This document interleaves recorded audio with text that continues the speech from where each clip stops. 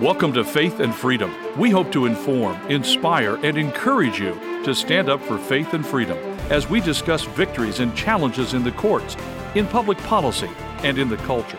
Faith and Freedom is brought to you by Liberty Counsel, a litigation, education, and policy organization. Join us now as we address the latest cultural issues across America and around the world. Liberty Counsel Action urges the Florida Supreme Court to overturn its abortion decision going back to 1989. We're going to be talking about this on Faith and Freedom. I'm Matt Staver, founder and chairman of Liberty Counsel. Joining me is Holly Mead. Well, Liberty Counsel Action is a sister organization to Liberty Counsel. It is our 501c4 public policy organization. And it just filed an amicus brief at the Florida Supreme Court in the case of Planned Parenthood of Southwest and Central Florida versus the state of Florida, requesting that the Florida Supreme Court overturn its horrible decision going back to 1989 called N. Ray TW, or in regards to TW. It's a decision involving a minor who wanted to have an abortion without the parent's consent. The case went up to the Florida Supreme Court back in 1989. It had no briefing, no real record below, and it was an activist decision by the then Florida Supreme Court that ultimately decided in favor of the girl and then found, unbelievably, that Article 1, Section 23 of the Florida Constitution extends our so-called right to privacy to protect a woman's decision to abort, frankly, to kill her child. That decision has made Florida as liberal or more liberal than Roe versus Wade. So consequently, when the Dobbs decision overturned the abortion decisions in 2022, Florida has not yet been impacted because it has its separate independent Florida Supreme Court ruling that needs to be overturned going back to 1989. You know, Matt, I'm not an attorney and I don't play one on TV, but it just does not make sense to me. To have an amendment, a privacy amendment to protect people's information, how do you relate that to abortion? That makes no sense to me. Well, here's the amendment, and this was adopted by the state of Florida, by the people of Florida in 1980.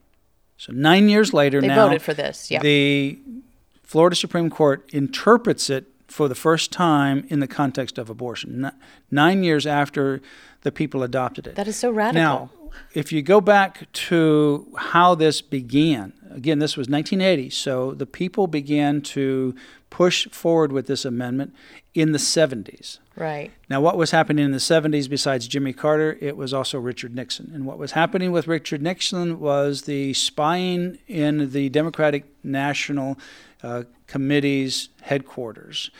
And he was caught. He had to resign as president. So as a result of that era of Nixon and government and documents that were being obtained of private information, the Florida legislature and the people got together and they said, we need to have an amendment in our state constitution that protects individual people in their right to be let alone from the government with regards to their personal papers and privacy. Right. No intrusion from the government into my personal information. Right. So this is the actual words of Article 1, Section 23, and it's the second sentence that really helps to understand without any other context what this is all about. Here's the first sentence. Every natural person has the right to be let alone and free from government intrusion into the person's private life except as otherwise provided herein. Here's the second sentence. This section shall not be construed to limit the public's right of access to public records and meetings as provided by law. So how do you relate that to a right to an abortion? Activists. That's it. Makes no sense. They just take it and use it as a springboard. So what this was about is really this particular amendment was ahead of its time because with all of the intrusion into your private data, whether it's through social media and or government working with social media, now more than ever, Article 1, Section 23 needs to have some real enforcement according to its original meaning. Absolutely. But the problem is that they hijacked it in 1989, applied it to abortion, and they've never really used it to the extent that it needs to be used to protect real privacy concerns with regards to your personal data. You know, it's kind of interesting now. It's kind of come full circle for you being involved in this case in 1989. But let's unpack this to help people understand the case of Henry T.W. This was a pregnant, unmarried minor who petitioned for a waiver of parental consent under judicial bypass provision. She wanted an abortion, and she said that her mother, due to her illness, that it would, quote, it would kill her if she knew that she had an abortion. So she pursued this case, hence her name, her initials TW. That's why we have this case now. That's why we have the right? case. And so I'll talk about how full circle this happens, but let me go back also to this issue of privacy. When the amendment says that you have the right to be let alone and free from government intrusion into your private life, okay? What is a private life? Private life is something in which you have an expectation of privacy, something that would happen, for example, in your home, and the public is not invited. You're not bringing in a third party. Now, while you have medical privacy, that is involving a third party. So when you actually talk about abortion, we're not talking about intrusion into a person's private life, because you're talking about third parties. You're talking about third parties, number one, because of the baby, who is a separate identifiable baby, a human being. And we talked to Dr. William Lyle in our Freedom Alive taping, where he talks about two anesthesiologists, one being assigned to the mother, one being assigned to the baby, where you have, in that case, cardiac surgery on the baby in utero or other kinds of surgery. Because the baby is a patient. Two different doctors with two different anesthesiology protocols for two different patients. So it's not private, it's a third party. Moreover, when you go to an abortion clinic, that is not private. You're going into the public. You're going into a building. You're actually utilizing third parties. It's not something that is a private life scenario. So it's completely outside of what this amendment is. Back in 1989, Ken Connor was president of Florida Right to Life. That was the year that we started Liberty Counsel, 1989. I was also volunteer general counsel for Florida Right to Life. This case went up to the Florida Supreme Court.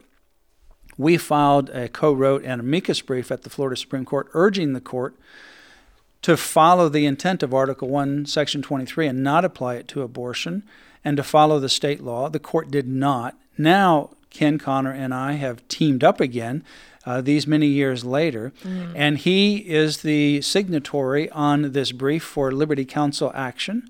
I'm the chairman of Liberty Counsel Action, and so we're now back to the Florida Supreme Court with a brief, amazingly, that asks the Supreme Court to overturn its horrible decision and the mistake that it made going back to 1989. But thankfully, the Florida Supreme Court is a much different makeup now, and we do have a more pro-life Florida Supreme Court. So hopefully they will address this and see and make the wrong right. Yes, since Governor DeSantis was elected in his first term, and that was a huge situation where he won the first election by only about 30,000 votes. Amazing. That it was that close, because the other person was so liberal. Frankly, he was a socialist. But he won by 30,000 votes. As a result of whoever won that election, they had the opportunity to appoint 3 new justices to the Florida Supreme Court, because 3 of them had termed out based upon age. And it would have either been a very liberal person who eventually is now under indictment for fraud and was caught with a male prostitute, this other person who lost. And now you have Governor DeSantis as the governor, so he appoints 3 individuals who are constitutional conservatives. 2 of those individuals are now at the 11th Circuit Court of Appeals. So he's now had to appoint 2 more. So he's appointed a total of 5 people, filling 3 vacancies on the Florida Supreme Court. 2 of those have been elevated up already to the 11th Circuit Court of Appeals during President Donald Trump's presidency. That makes this a very constitutional-based court, totally different than it was in 1989. So I think, and I'm praying, but I believe this will actually happen, that we'll have a mirror image in Florida as to what we had in the United States Supreme Court. Exactly. You had a 15-week abortion ban. go up to the U.S. Supreme Court. And the question is, not only is it constitutional or not, but is this underlying law that we've been using, this Roe versus Wade, this Planned Parenthood versus Casey, is that even based in the Constitution? It's not. So they overruled abortion with this 15-week abortion law. In Florida, we have a 15-week abortion ban, and it's that reason why we're before the Florida Supreme Court. Right. The Florida Supreme Court now has the opportunity not only to uphold the 15-week abortion ban, because right behind it is coming on the heels of it A 6-week. a 6-week Right. abortion ban, but to overturn this 1989 decision. Pray for this case. It is a case that we will be following. You can go to lc.org/life for more information. You've been listening to Faith and Freedom, brought to you by Liberty Counsel. We hope that we have motivated you to stand up for your faith, family, and freedom.